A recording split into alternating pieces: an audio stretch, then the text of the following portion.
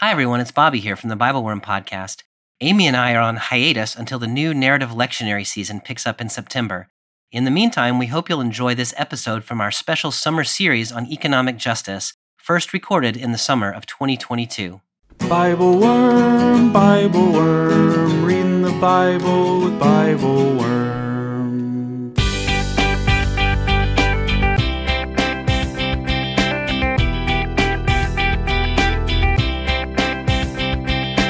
Welcome to BibleWorm, getting to the core of the biblical text. I'm Dr. Robert Williamson, professor of religious studies at Hendrix College and the founding pastor of Mercy Community Church in Little Rock. And I'm Dr. Amy Robertson, director of lifelong learning at Congregation Or Hadash in Sandy Springs, Georgia. We're here every week to discuss the biblical text, both as biblical scholars and as people of faith, one Jewish, one Christian. This week, BibleWorm continues our series on the Bible and economic justice with Micah 6, 6-15, and 7, 1-6. Here, God brings a lawsuit against the people for treating each other unjustly. They cheat each other with false measures, they bribe judges and officials to render false judgments, they pervert justice to favor the wealthy and the powerful. So what can they do to set things right? Nothing but this: do justice, love kindness, and walk humbly with God. It sounded so simple when we used to sing it in youth group, but in fact, Micah calls us to radical obedience to the Torah, creating a just world for the widow, the orphan, and the stranger, for the most vulnerable among us. That is what the Lord requires of us. Thanks for joining us.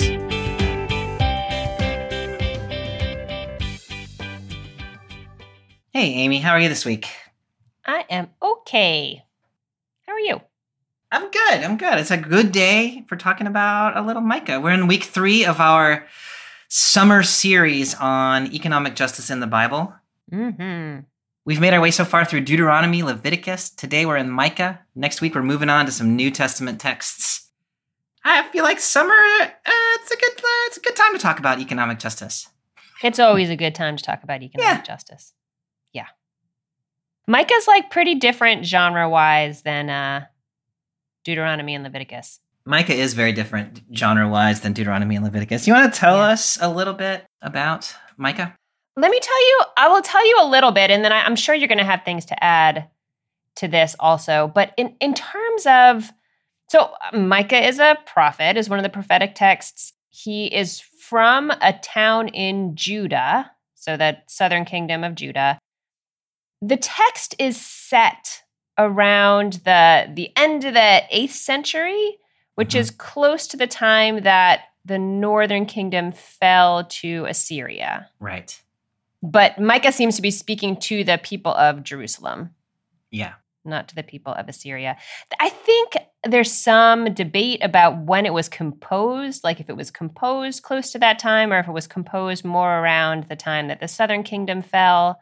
But I feel like either way, it's at these moments where like things have kind of fallen apart and it forces you to take a step back and look at what's happening or look at what went wrong or look at the systems that have failed you or, you know, it's kind of a crisis moment where a lot is called into question and Micah has a lot of questions.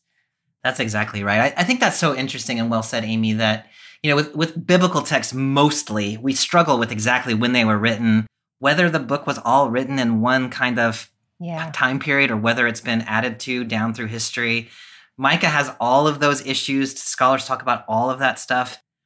You know, for me, if you read it canonically, it is exactly set in the 8th century, and you can read it that way productively. But as you're saying, you can also read it as well. Clearly what's happening in this text is society seems to be falling apart, and Micah is trying to respond to that through his lens of belief in God.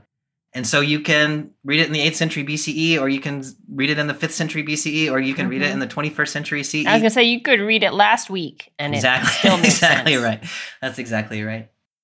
One of the things that's interesting to me about Micah, you know, the end of the 8th century is also the time of Isaiah, the prophet we call Isaiah ben Amoz, who was writing at right around the same period of time at the late 8th century. But Isaiah, as you well know, was a court prophet. He was in Jerusalem. He was part of he was having audiences with the king. He was sort of an elite kind of prophet. He was an insider, kind of. Very much an insider. Yeah. Micah is from a little town southwest of Jerusalem. He thinks of himself as being one of the working folk. He's thinking more like an agrarian laborer. And so he is coming from, at the same time, same circumstances, Isaiah, but he's coming at it from the perspective of the poor and the sort of the common folk, whereas Isaiah was coming at it with somebody who has access to the elites. So I just think that's interesting, and the positioning of prophets, in different places in society. Yeah, for sure. So we're going to read today Micah chapter 6, 6 to 15, and then chapter 7, 1 to 7. It places us right in the middle of the book. I think this text makes pretty good sense just as its own text. So I'm wondering if there's anything that you think we need to know about the text of Micah before we pick up. Before we jump in. I will tell you, I sat down to prepare for this and I started at verse 6 because that's, where we said we were going to start. Yeah. And then you pointed out just a moment ago that the verses 1 to 5 are kind of like starting in verse 6 where we are is a response to what has happened in verses 1 to 5. So earlier in this chapter, God has said sort of, here's the problem. Like, I brought you out of Egypt and y'all are being jerks. Yeah.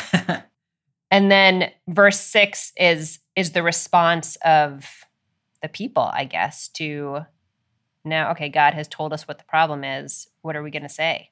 Yeah, I think that's exactly right.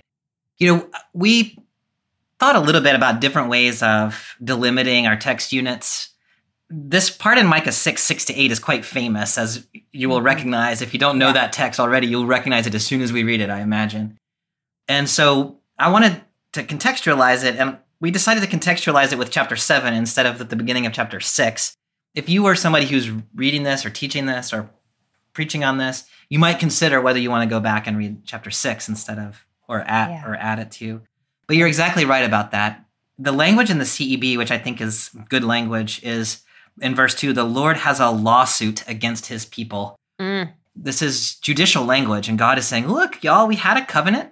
I did this thing for you. You said you were going to do these things for me, which are laid out in the Torah, in the book of Deuteronomy and elsewhere, and y'all are not doing it. And so I don't know, what am I going to do with you? I brought you up out of the land of Egypt. Now you're turning away from me. Like, tell me, like, what are you doing, guys? Yeah. So it's not even just you're being jerks. Yeah. It's like this is what we agreed to, and you're not doing it. Yeah. I redeemed you from the house of slavery in Egypt. I sent you Moses, Aaron, and Miriam. And now you said you were going to keep this covenant. And now what are you doing? Yeah. And so then Micah then is going to give voice to the people, at least here at the beginning, either speaking for himself or I think he's giving voice to the people's question, like, how should we respond to God? So we'll pick up there then in Micah chapter 6. I'm going to read verse 6 to 8, and I'm in the Common English Bible. With what should I approach the Lord and bow down before God on high? Should I come before him with entirely burned offerings, with year-old calves? Will the Lord be pleased with thousands of rams, with many torrents of oil? Should I give my oldest child for my crime, the fruit of my body for the sin of my spirit?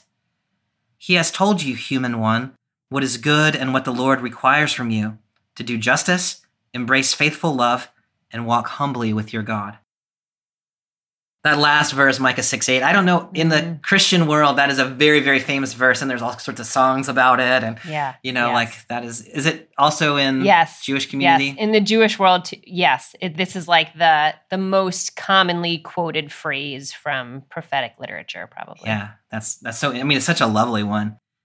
So we'll get back to verse 8 in a minute, but first we need to sort of think about what is the context of that verse, right? So in verse 6, the prophet, I think, giving voice to the people is sort of trying to figure out how are we going to respond to what God has just said? Like, God had just filed a lawsuit against us. Like, now what are we going to do? And so what do you make of this list of ideas? Right, I could do this or that. I could come with burned offerings. I could come with calves. Thoughts about those ideas? It's so interesting, even just the way you asked the question, because I think of it as like basically one idea, but an idea that sort of like you could do sort of a smaller sacrifice or the sacrifices sort of get bigger and bigger, but it's all built on this model that the way to respond to this accusation that you are not a just people, you're not keeping the covenant, is we need to offer sacrifice. Yeah. Of some kind. And it's so funny because I already know where this is going, but until I just looked at those two verses by themselves, I guess I didn't realize that like it's not immediately clear that this is a terrible answer. Yeah. From the text, but this is indeed a terrible answer. Yeah, so can you say a little more about that? Like, because that's it's an interesting observation that this isn't immediately a terrible answer, even though the text is going to turn out to think it's so. So you're thinking like from the perspective of the sacrificial system, this is kind of what one would think? Even within the sacrificial system, you can't just sacrifice things to make up for whatever nonsense you've done. Yeah. Like you sacrifice things in addition to making right on whatever you've done wrong. You always have to make restitution. Yeah. You always have to make right on the sort of human to human level. So the idea then that this, accusation is being leveled by God, but it is an accusation that has to do with how people are treating each other. So the idea that you can take the person to person out of that and only try to remedy this with sacrifice is wrong-headed. I understand what you're saying now. That's so interesting. And the Christian parallel, like the non-sacrificial parallel would be asking for forgiveness for things you have done wrong while continuing to do things that are wrong. Yeah, asking God for forgiveness, asking Jesus for forgiveness, but continuing to do what you're doing and not even really intending to do anything about that. Yeah. You were noticing that the suggestions kind of escalate. So first it comes like, here's an entirely burned offering. Like that's pretty good. Pretty good, significant. And then there's 1,000 rams. And mine is in verse 7, the CEB is many torrents of oil. What is that in the JPS? Is it similar? Myriads of streams of oil. Yeah. It's like a river of olive oil. Yeah. And then now we're into my firstborn child. Yeah. Like that escalated. Yeah, it escalated and it escalated beyond the bounds of biblical sacrifice. So far beyond. Yeah. Right. Like it. Yeah. This is not an answer that other parts of the Torah would be down with either. So I think it's easy sometimes to see Micah and some other prophets as sort of arguing that the temple system is inherently wrong or like taking issue with Leviticus. It's not taking issue with that. It's taking issue with the abuse of that system or the misuse of that system or the partial application of that system in ways that are just convenient. Yeah, so the sacrificial system is meant to sort of set the relationship with God right again after the behaviors that have been causing the problem have already been addressed. That's what you mean? Yeah. Yes. Yeah. Yes. Yeah. Now, I'm curious whether you think, so this is Micah giving voice to somebody. Do you think he is contemplating whether these are in fact good ideas, or do you think he's voicing, trying to make some sort of parody of things he actually hears? What do you think he's doing there? I assume it's a parody.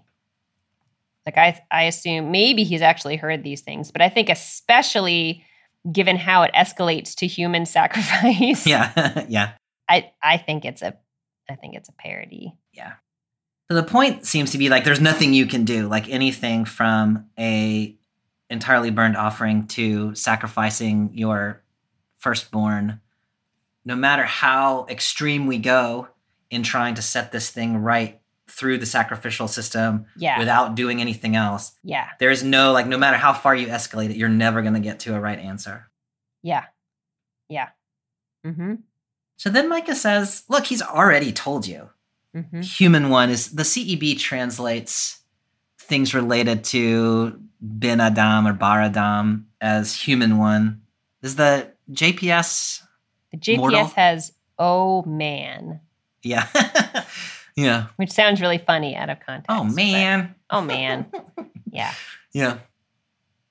So it's just trying to say, like, yeah, human one is actually a pretty good translation here. Like, Yeah, I you, think so. human being. He's already told you what is good. So it is not, Micah is not saying, I am here and now telling you what is good. It is, I have already told, God has already told you. Yeah. Do you have a sense of what, like, that's a reference to? That is such a great question. And I don't know if I do. You know, it's funny. In my translation, verse 8 is in quotes.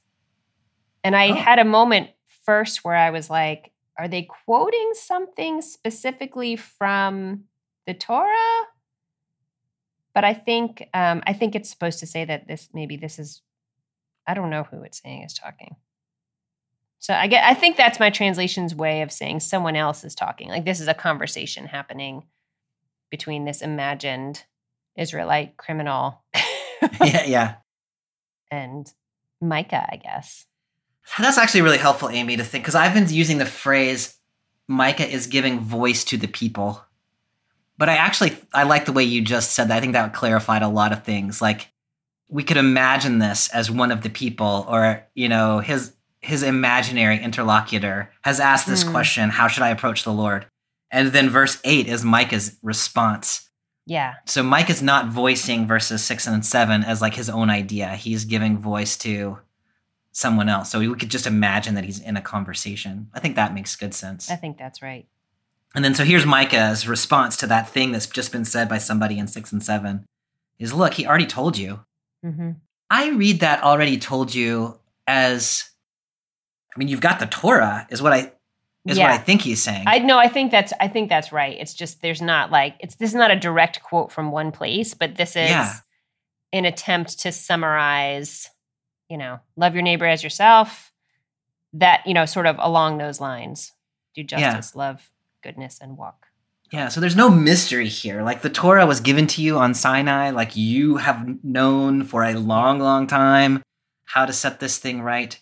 You know, trying to imagine all these ways of around it, getting around it. Yeah. And I do think there's something to that, just human nature and, you know, my own nature is if there seems to be a way you can like make the problem go away on the back end without actually stopping doing the things that are making you money or making your life easy or whatever it is, you kind of want to get away with that. And here Micah is saying, look, you have no excuses here, right? You have seen this. I love the way you were describing that as a summary of the Torah. And we've talked about summary of the Torah as love the Lord your God, love your neighbor as yourself in various contexts along the way. This is kind of a version of that. Yeah. But it's a different version of that. So in the CEB translation, do justice, embrace faithful love, walk humbly with your God. What is it? How does it read in the JPS? The JPS has do justice, love goodness, and then walk modestly with your God, which really means the same thing as humbly, but I'm so used to hearing humbly that it's funny to hear modestly here. Can you talk a little bit about those three? Maybe we should just talk about these one at a time and just sort of see what you think it means. So the first one in the CEB, do justice. What do you think that looks like? I mean, I feel like that's the heart of so much of Leviticus and Deuteronomy are setting up what justice looks like. You know, in some of the ways that we've spoken about concretely in this series, and also many other ways.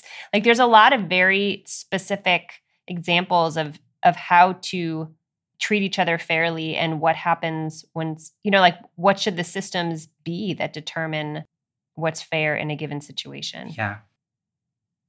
Is it mishpat in the Mishpat is the Hebrew. Is the Hebrew, yeah. How would you, like if you were going to just describe mishpat in a general sense, do you have a working definition, illustration? Well, I don't think this is a great illustration, but what is coming to my mind again is this traditional differentiation of the types of laws that we receive in the Torah, one being mishpatim and one being chukim, And the mishpatim are the ones that like should make sense. Like there is a logic to them, and you can usually, if you think enough about it, you can get some kind of reasoning. Like it makes sense if you're not thinking just about yourself, but about like how can a society best run if you really have the best interest of the society at heart. You can actually derive a lot of the mishpatim that way. Whereas the chukim are, ritual stuff, or, you can't mix different types of fabric together in a garment. Why? Because you just can't. There's no, you're not going to derive that. I really love that, Amy. I appreciate your saying it that way so much because, we had that conversation last week when we were talking about Leviticus 19. Yeah. And we could have had that conversation when we were talking about Deuteronomy 15. Yeah. And so, I think oftentimes we think of justice, or at least I do, as this sort of like abstract principle. Like, oh, it's just, or, it's at the level of abstraction. And your definition is saying like, no, look, there are actual like identifiable concrete practices that you understand why they're there. And maybe they're even important enough that they sort of transcend cultures. Like there is an essence of what justice looks like in action. Yeah. And that's what we're talking about here. Do justice. Do the things I told you in Leviticus 19 and then Deuteronomy 15 and in all of these places. Would you want to add anything to that for justice? How do you think about justice? I mean, I think the way that you were interpreting it goes a long way. And, when I talk about like what is the community envisioned by God, the way that I tend to abstract it is creating a society in which even the most vulnerable people are able to not just exist, not just get by, but actually like thrive, have a meaningful life. They are taken care of. And the wealthiest people are living within their means in ways that create this possibility of everybody having enough. Yeah. Like that sort of, when I picture like, well, what does justice look like if you're doing it? It's that. Everybody is being treated fairly. Everybody has enough. Everybody is sharing what they have with people who are in need. We're resetting the debt structure. Like we're taking care of each other. We're all in this thing together. And, I like that there are specific rules in the Torah for how that gets done. But I think it's one of those things like you kind of know it when you see it. Yeah, right. The Torah gives you a lot of examples, but yes, you should be able to derive it. Yep. The second one here in the CEB, embrace faithful love. The word there, faithful love, is the Hebrew term chesed, which gets used kind of a lot in the Hebrew Bible. Do you have a sense of what was happening there? Chesed in my mind is like a sense of loving connection to other people. And so I would understand this as like intentionally leaning towards things that create that sense of mutual care and warmth. God is described as being full of chesed, and so we sort of emulate that. I don't know if I have examples from the Torah specifically of what chesed looks like, although it feels much more emotive to me. I don't know if that's right. I guess you can treat someone with warmth without feeling warmth, but I don't know, anything you can do to really like feel a connection to the other people in your community. Yeah. That word chesed is translated in the NRSV. I'm not looking at the NRSV right now, so I'm not sure if it's translated that way exactly here. I think it's just kindness here. Yeah. Sometimes you read it as steadfast love and kindness. Yeah. And I really love that the word steadfast is included in there because it's sort of this like, you can trust it. It's ongoing. It's sort of like fidelity or something like, I got your back. And that's what it means to have steadfast love and kindness for someone is I'm going to treat you well and I'm always going to do it. And you don't have to worry about me. It is something that is just going to be there. I love that. I love that. Then we talked a little bit about this walking humbly. The Hebrew there is, the root is tzana, which in the Hifil, which it is here, can mean to be humble, can also mean to be modest. And so I think our two translations are kind of getting at that idea. If you think about like walking humbly, walking modestly, with God. You're not just walking with anybody, you're walking with God. What does that mean? It's a good question. I mean, okay, I'll start with the basics, and then maybe you can layer on some more color or complexity to it. But I mean, I think of it as part of it is, walking with your God, meaning sort of you are in partnership with God. You are walking with God. It doesn't say, follow God. I mean, of course, there is a differential between God and humans, but there is a sense of like, God needs you to do your part in order to create the world that God has in mind. And also, don't get all high on yourself for like, don't start thinking like, I'm God's partner and I can change, I don't want to do it that way. We're going to do it this other way. Like, you're not that kind of partner. Right. Yeah. So those, I don't know. I had never really thought about how those things fit together, but it's an interesting little dance to do. Yeah. You do have power, but not all the power. Yeah. I think that's really well said. Mm-hmm. That it's, to me, it was exactly the, like, don't get wrong in your head, like, who is God in this relationship? Yeah. Like, stay in your lane. But there is a partnership with it. Like, I love that. You're walking along with. God has given you a way of life. Like, there is a path that is laid out for us. So we walk along that path with God. And that's a kind of a big deal. That's pretty cool. But don't get confused about who is God. Yeah. Mm-hmm. Anything else we should say about that? We lingered over that for a little while because that's such a famous passage. And it's so beautiful. Yeah. Anything else we need to say about it? I think we covered it. I mean, I'm sure there's more we could say about it, but I don't have anything. So this passage gets less lovely from here on. It was nice while it lasted. Yeah. But we have our kind of like Micah saying, like, here's the thing. It's right there. Do the Torah. And that looks like justice, kindness, humble walking. Mm-hmm. Then in verse 9, God is going to speak. The voice of the Lord calls out to the city. Wisdom appears when one fears your name. Hear, tribe, and who appointed her. Are the treasures of wickedness still in the house of wickedness, while the shorted basket is denounced? Can I approve wicked scales and a bag of false weights in a city whose wealthy are full of violence and whose inhabitants speak falsehoods with lying tongues in their mouths? So I have made you sick by striking you. I have struck you because of your sins. You devour, but you aren't satisfied. A gnawing emptiness is within you.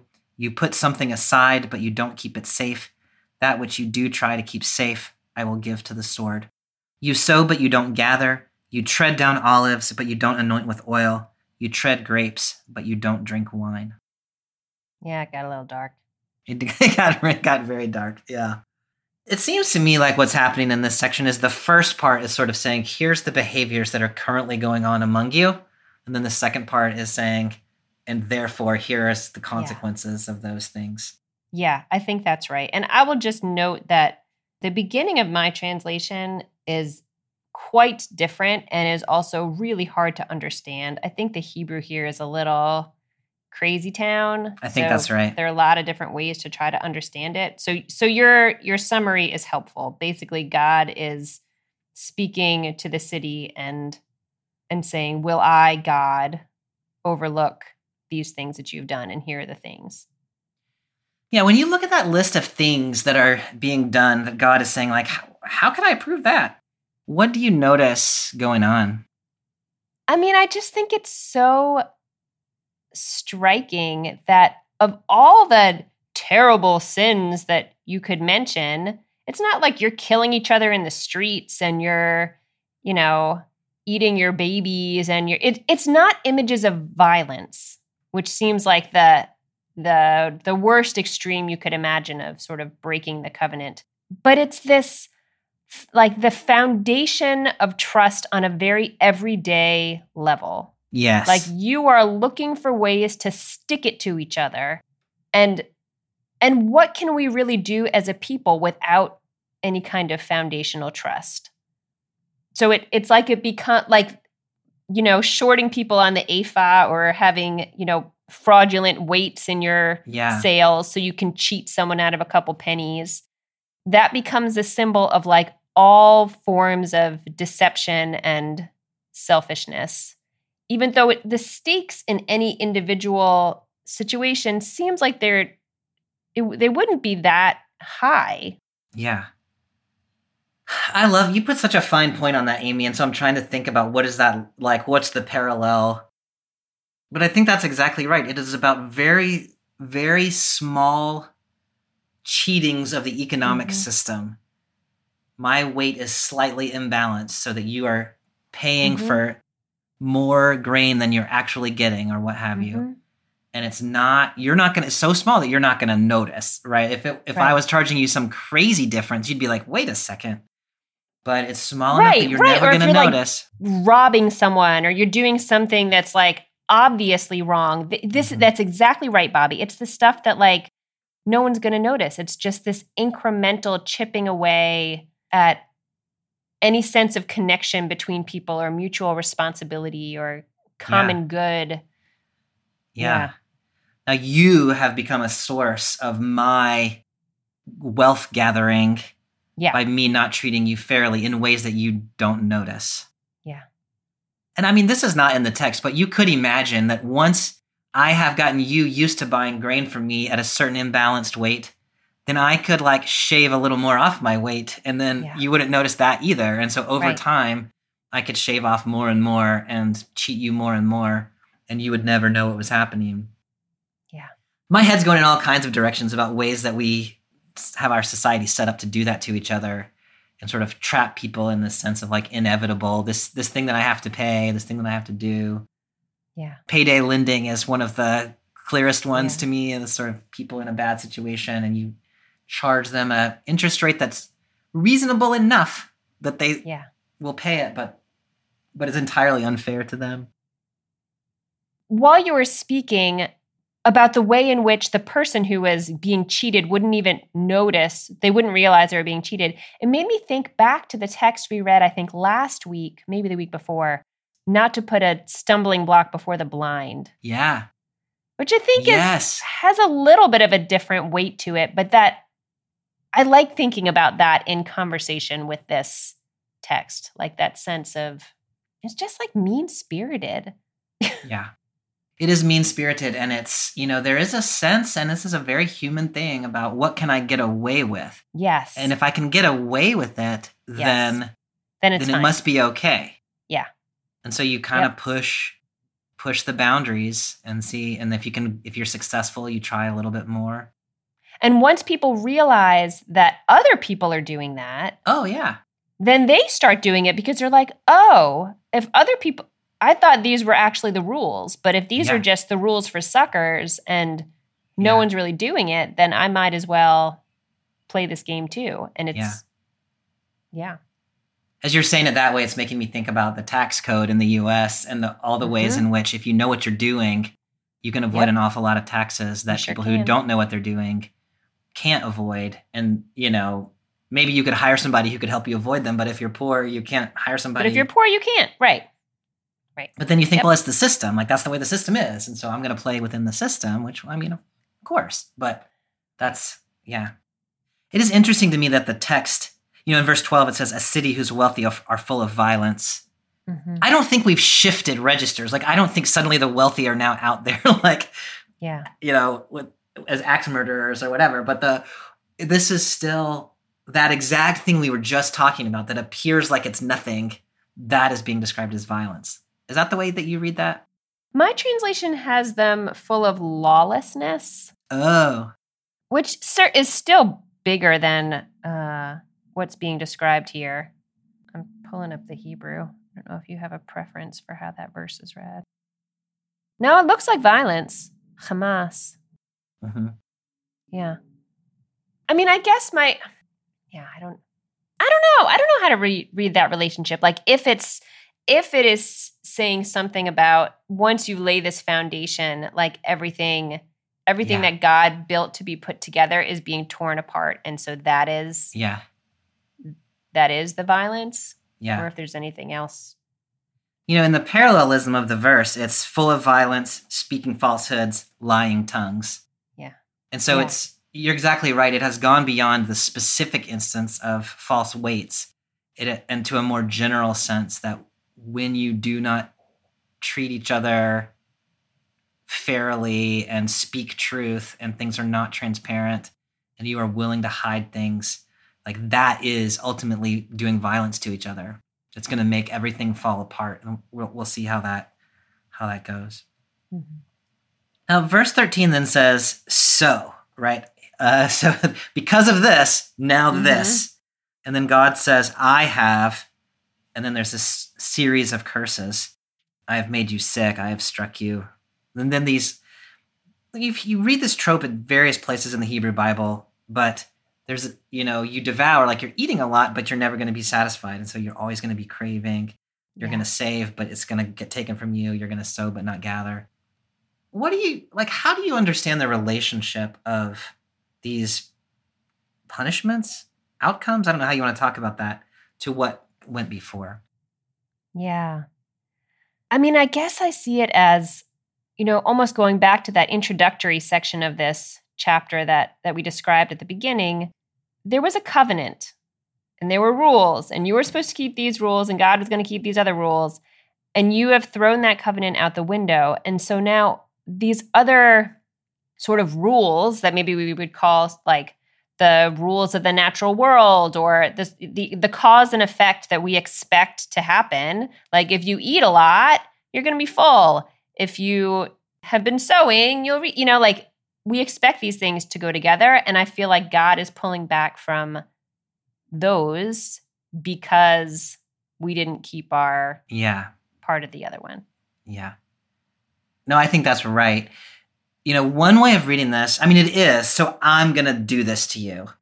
Mm-hmm. So it is a punishment from God, but also, the way that I tend to read it is these are sort of natural outcomes of the things that you're doing. And so God doesn't really have to swoop in on a cloud and cause all this stuff to happen. But it's just once you have started to violate the trust of the community, then you're starting it's almost it's not exactly like the wrongs carry their own punishments, but there's a sort of, once society becomes destabilized in this way, it's all coming apart, y'all. Mm-hmm. And you could read that as God sort of putting a finger, on it and making everything terrible.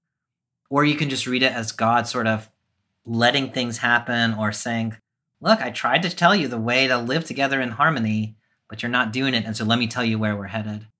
Yeah. I struggle sometimes with passages in which God sort of says, I'm going to mess you up, because I'm that's fair. You don't ever actually see that really. If you look around the world and see is God punishing us, there's no way to really know. What you see is society's coming apart. Yeah. And you can interpret that as God is punishing us for things we're doing, or you can interpret it as, well, things are just falling apart. Or you can try to read those two things together. The way God punishes is through letting things take their natural course. That's really helpful, Bobby. And I that had occurred to me with the first one, this idea that your insatiable greed is met with insatiable hunger. Yeah. And that's true. Once you turn your attention towards acquiring things, yes, there's no point at which you're going to suddenly stop wanting things. You just, it never ends. And I guess I'm thinking about you'll have grapes but no wine to drink.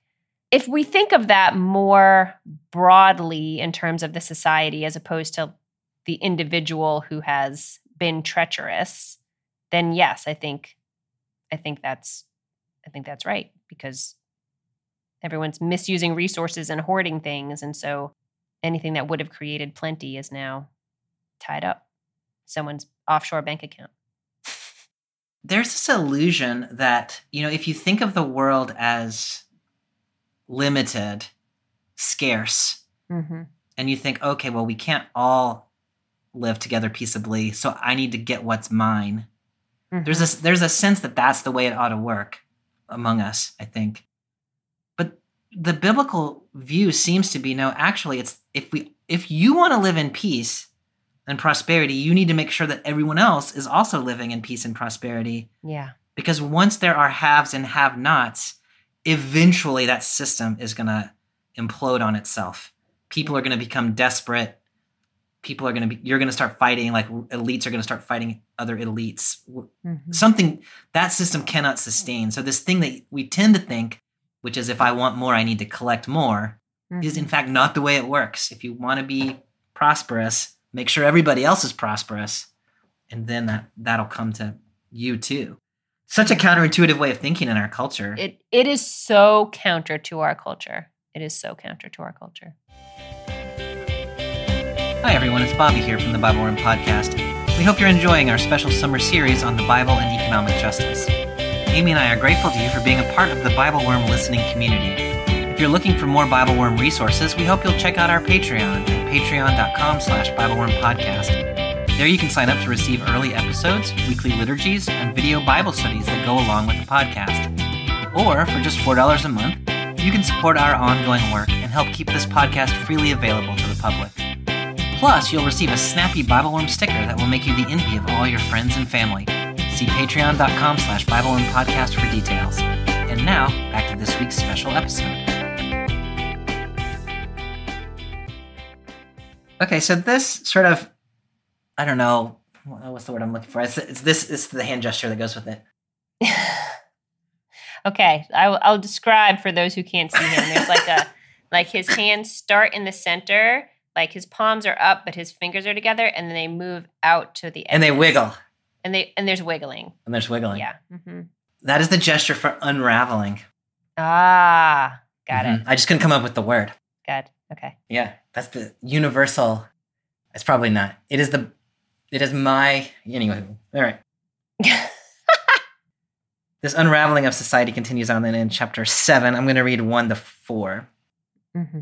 I'm doomed. I've become like one who, even after the summer fruit has been gathered, after the ripened fruits have been collected, has no cluster of grapes to eat, no ripe fig that I might desire. Faithful ones have perished from the land. There is no righteous one among humanity. All of them lie in wait for bloodshed. They hunt each other with nets. Their hands are skilled at doing evil. Official and judge alike ask for a bribe. The powerful speak however they like. This is how they conspire. The good among them are like a briar. Those who do the right thing are like a thorny thicket. A day for your lookouts, your punishment has arrived. The confusion of the wicked is nearby. This is bad. Yeah, this is bad. What do you think has happened to the righteous? Faithful ones have perished. There is no righteous one among humanity. My first question about this text, which is a little strange because I don't usually think about historical setting first, but this reads to me like it's set after the Babylonian exile, when like some group of people from Jerusalem have been sent out, and this is one of the remaining people. Yeah. But I would appreciate your help in expanding the way I'm thinking about this a little bit. Part of it, my translation is strange. Like it says, I am become like leavings of a fig harvest, like gleanings when the vintage is over. Like, okay, so now you're a piece of fruit, but then the fruit starts looking for other fruit to eat. It doesn't make any sense. I like your translation better. Yeah, I mean, I think that this is another one of those sections where the Hebrew is complicated. It is and challenging. We could probably spend some time translating, but we don't want to do that. We don't need to do that in front of everyone. No, I mean, I think what you're after is helpful, that something has happened. The exile, if you read this text as later than the 8th century, and some people have been removed from the system. The people who are trying to do right are gone completely. Yeah. You know, that happens all the time. And this text could, I think, just as well be read toward the end of the 8th century after the Assyrians have come against and destroyed Samaria, or when Sennacherib comes against Hezekiah's kingdom and right around, 700 or 701 or somewhere in there.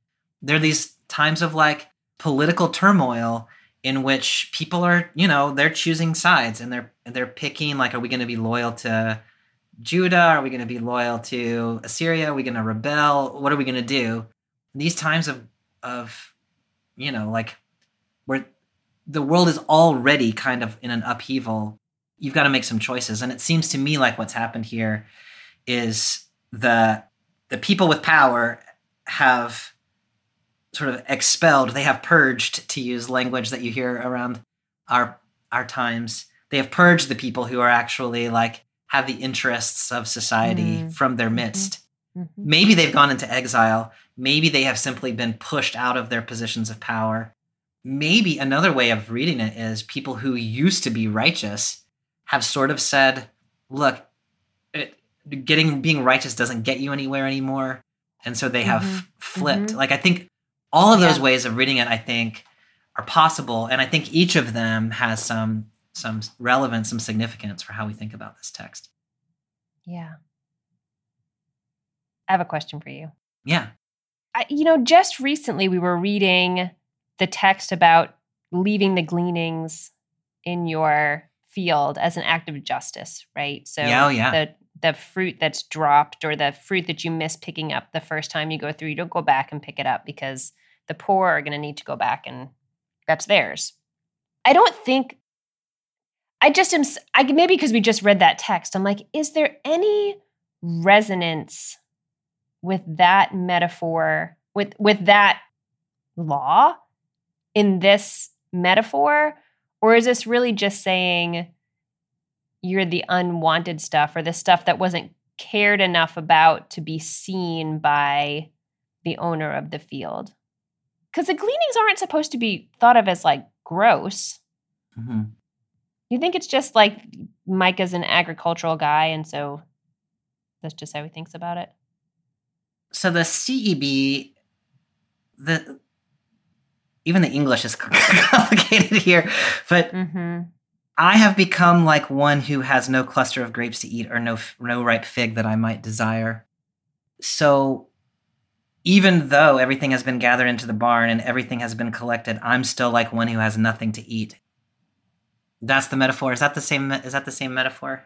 It might be that my translation is just so weird that really might be the issue. I mean, I think we're in a land in which people are trying to make sense out of weird Hebrew, and so they make sense of it in different ways. Right. So in your in JPS, Micah actually is the cluster. I am become like leavings of a fig harvest, like gleanings when the vintage is over. And then is that all of verse 1?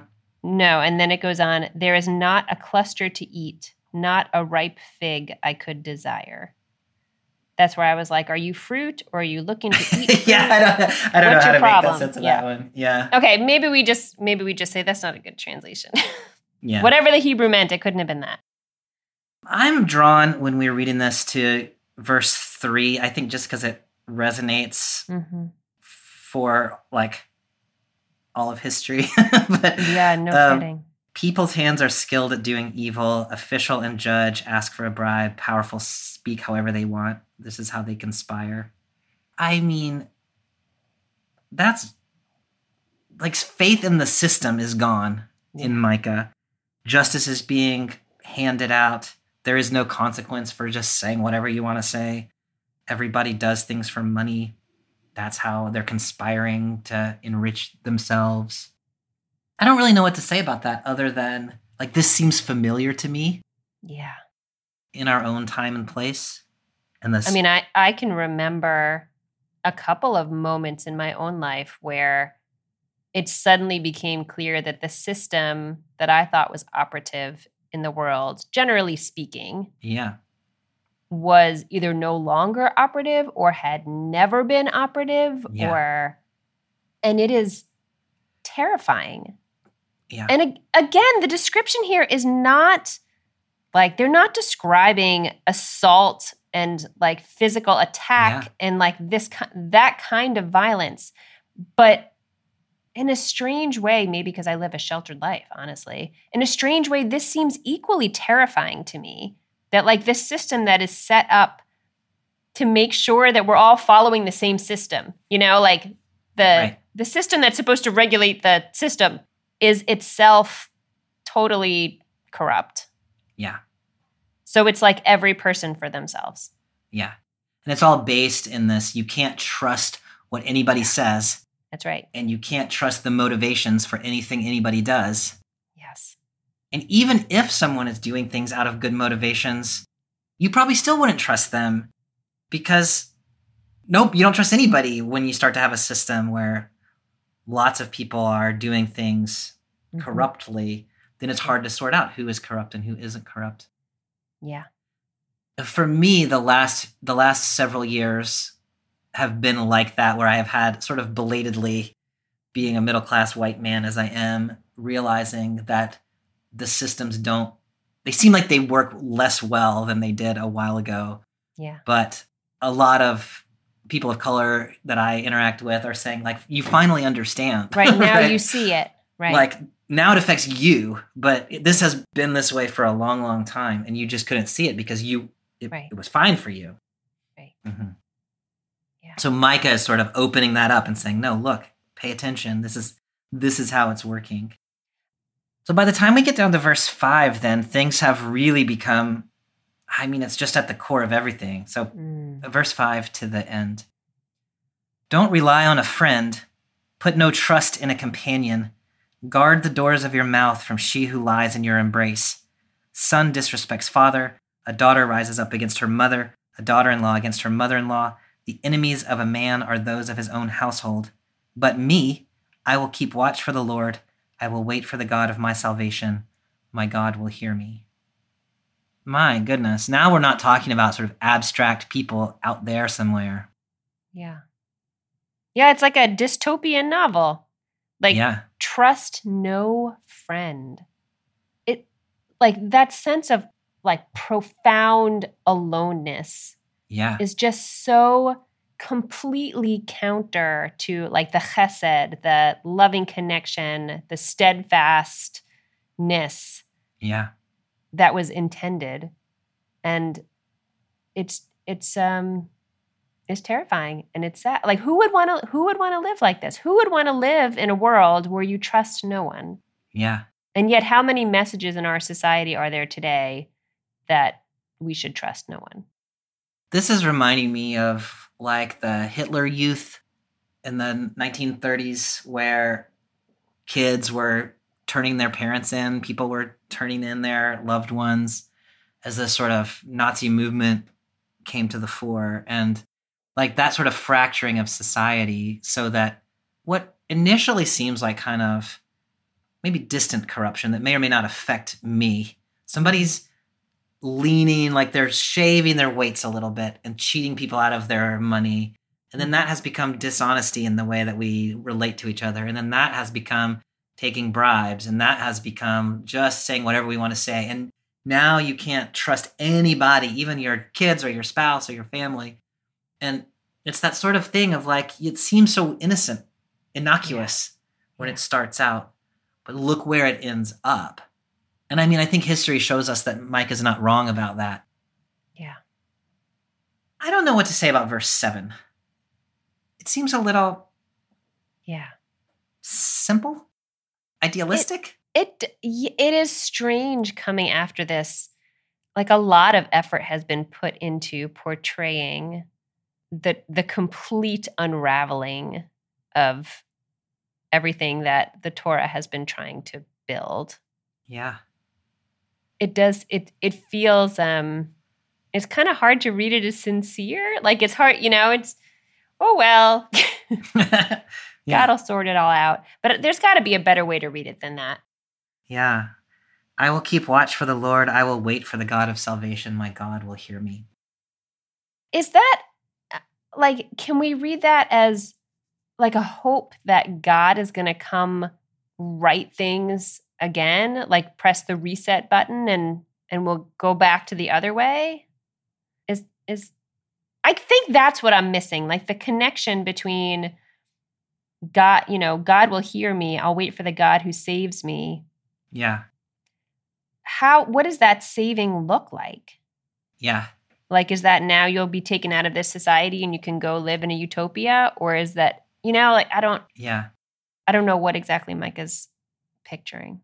No, I think you've asked that really nicely. And, it's just to remind us that this all started back in verse 13. So I have made you sick by striking you, God says. So you started out doing these things. And so I have allowed this thing, is how I read it. I have let the natural consequences of the thing that you started doing just play out. And so here is where we are. Mm-hmm. And so then the sense would be that if God were to step back in,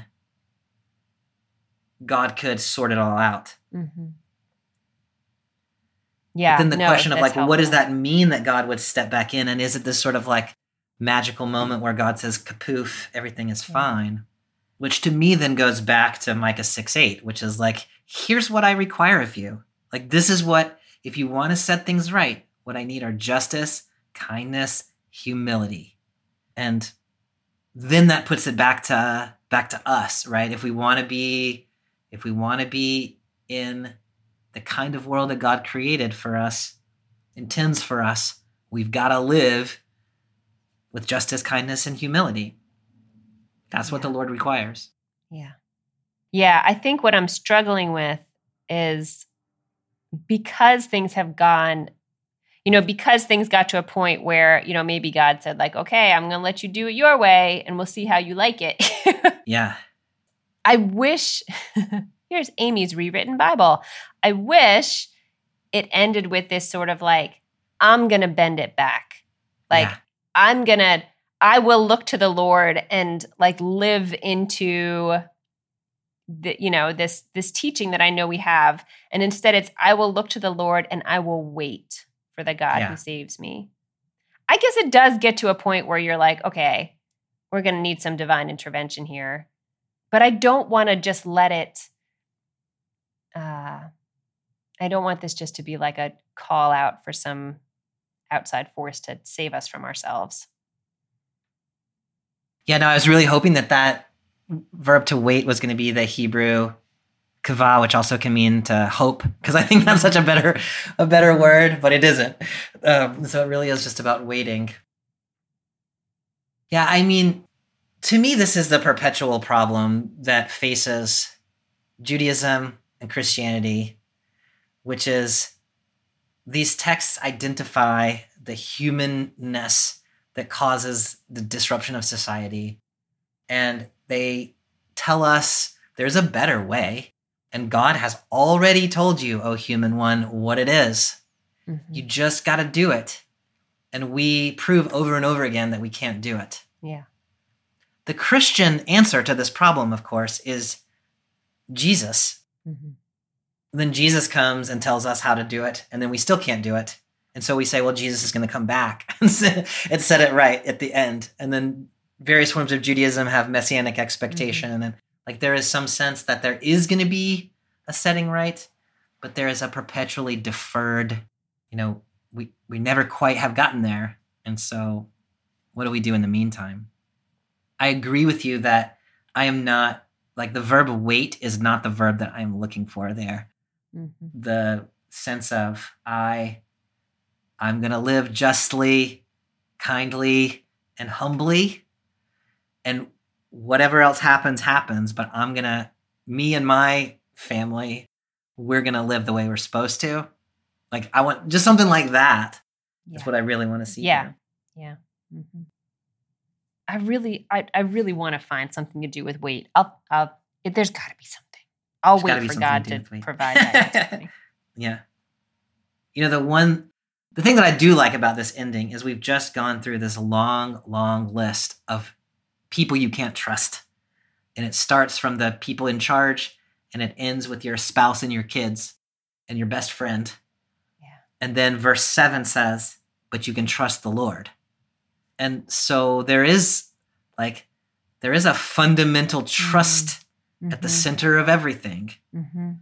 The problem is that we have, or many of us have in this text, failed to trust, or at least like turned our back on that promise. But it's still there. Yeah. Like God is still there. God is still trustworthy. All of these things that God seeks from us in verse 6 are also characteristics of, maybe not the humble part, but God is the God of chesed and mishpat and justice and kindness. And so those things that are there at the very core of everything that is. But how that exactly translates into, so what should I do when I wake up next Tuesday? It's not as clear. Yeah, I mean, I'm thinking about moments in my life that have felt most just totally disorienting. which I imagine what's being described here would feel that way. And I'm trying to think of waiting as sort of like this sacred pause, like okay, I see this didn't work. Like sort of taking a moment and waiting for God in that way, but not necessarily waiting for God to swoop in and fix everything, but waiting for God to help you discern what is yours to do. I don't know. That's probably a little bit of a reach, but I think there's value in pausing to wait for God, but not indefinite, like passive kind of waiting. Yeah.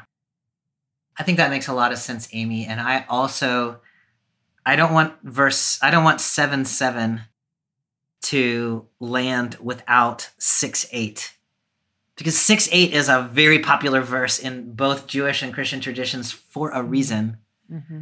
And that is because it's a call to action. That verb there, by the way, that says, what does the Lord require from you, is darash, which, could be translated as, what does the Lord seek from you? Or what does the Lord look for in you? Or something like that. So it's not exactly like, here's a checklist of things you should do, check, check, check. But like, here's the kind of person that I'm hoping you will be. Mm-hmm. And so that's sort of the combination of I'm waiting, and also as I wait, I have been told these are the things that matter. Do justice, embrace faithful love, walk humbly with your God. Mm-hmm. I think if we take those two together, that goes a long way for me. Yeah. No, I love that combination of waiting and doing. Mm-hmm. Yeah, that like there's a forward movement to that seeking. There's like it draws you out. Yeah. Mm-hmm. Okay, Amy, I feel like we've been sort of gesturing all along the way to contemporary parallels and how this might elucidate or complicate our own sense of our current situation.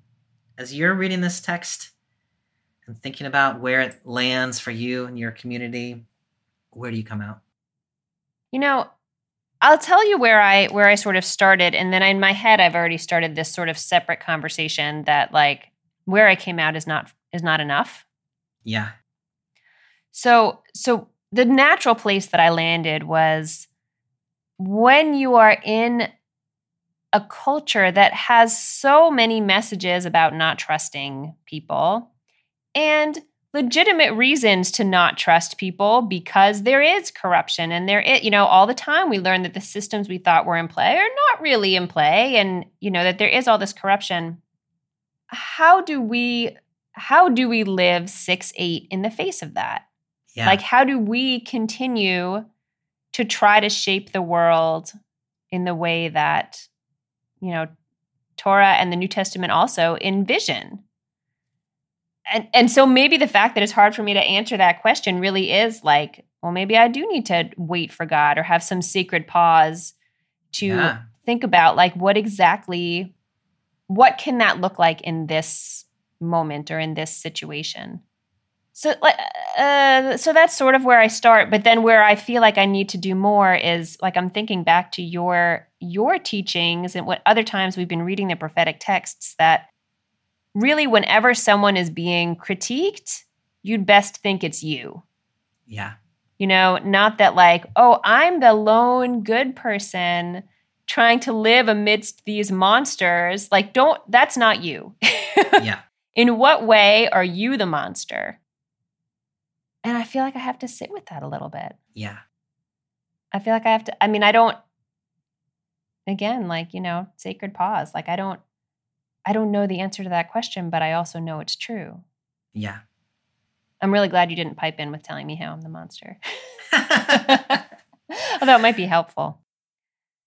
I think that's right, Amy. I appreciate the way that you've said that and your vulnerability about it. And, the way that I kind of like to think about it is this text is giving you a choice. It is helping you and me diagnose the ways in which we have been and are capable of being the monster.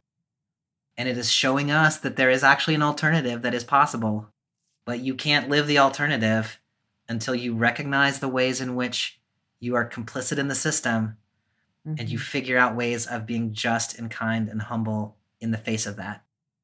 You got to do all of that. You're not condemned forever to be the monster, but the tendency among us. Like this text says, there is nobody righteous left. And I think if you take that seriously, that does make you say like, well, maybe I'm not being righteous. That's hard. That is hard. And, one of the things that came up in the BibleWorm Collaborative was, what are people going to do with this text? Like I want a message to stick in my pocket that's like, okay, well, so I hear this text, on BibleWorm or in my community or preach in my church, and I'm going to go home and do something different tomorrow. What's it going to be? And this text is not that. You know what I mean? Like we're talking about big, deep, fundamental things.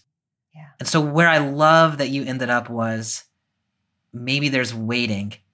And it's not waiting just like doo-dee-doo, like I hope God's going to come in. Problem. Mm-hmm. But I don't know how to stick this in my pocket. And if I could stick it in my pocket, probably I'm not taking it very seriously. But so maybe what this text calls us to is a deep discernment as individual people and especially as communities of faith to say, in what ways are we complicit in this world that Micah is describing, and how can we live it alternatively? Yeah. And that's not something you're just going to wake up and do. That's something that's going to be an ongoing conversation. Yeah. The way you just described, what people want, in all faith communities, I think is, a little untidy message they can take home and have some little thing to change. That's exactly what's being critiqued in the beginning when people with what shall I approach the Lord? Like, okay, what do I need to do? Yeah. I'll do my couple things and then I'll be exactly right. I'll be good. I'll feel good. Yeah, Micah's not giving us that. He's not. And also in verse 8, he already told you. I know. God already told you. Like, What are you wondering about? It's right there. Yeah. Like, I'm not saying this is simple, but I'm saying it is also not a mystery. Like there is for us in the Torah, for Christians in Jesus's interpretation of the Torah, which we'll talk about a little bit next week. It's like, it's there. Yeah. It's not easy, but it's there. Yeah. And it's not discrete. It's not like, here's the thing you do and you can check it off. Like it's woven into the fabric of every single thing, every dumb thing you do, everything. Yeah. This was reminding me of our conversation, whenever that was, about the Good Samaritan parable in Luke 10. Mm-hmm. And the way that the legal expert asks that question of Jesus is, what do I need to do to inherit eternal life? And he asks it. Amy Jill Levine says, I think it's an aorist participle that's like, what do I need to do, by lunch tomorrow? Mm-hmm. Jesus says, love your neighbor, love God, love your neighbor, do this and you will live. And it's this sort of like this ongoing, like you got to do this every moment of every day for the rest of your life. Yeah. And I think that contrast that you're drawing out between like, okay, well, what's the one sacrifice I need to make? Check. Versus like, here is a way of life that you have been given. What you need to do is live that way of life. I think that's exactly right.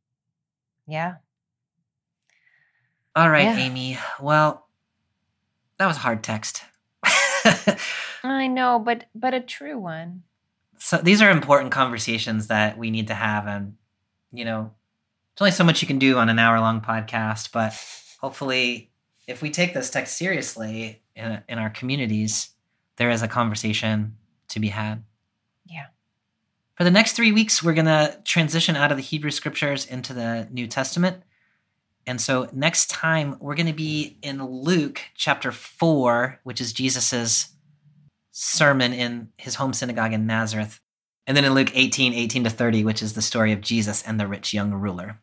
Sounds like a plan, Stan. All right, Amy. I'll see you next time. See you next time.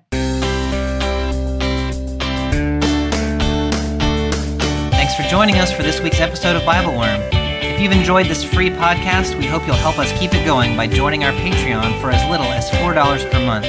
You can also sign up for other goodies like early access, video lectures, weekly liturgies, and more. Visit patreon.com/BibleWorm podcast for details. BibleWorm is produced by Bobby Williamson and edited by Joel and Laura Becker. Our theme song is sung by Colin Bagby. We are grateful to our many supporters for helping us keep the podcast going. A special thank you to our executive producer, Fox Valley Presbyterian Church in Geneva, Illinois. Join us next time when we'll continue our series on the Bible and economic justice with Luke 4, 1-21 and 18 18 to 30, the beginning of Jesus' ministry and the story of the rich young ruler. Until then, keep on digging.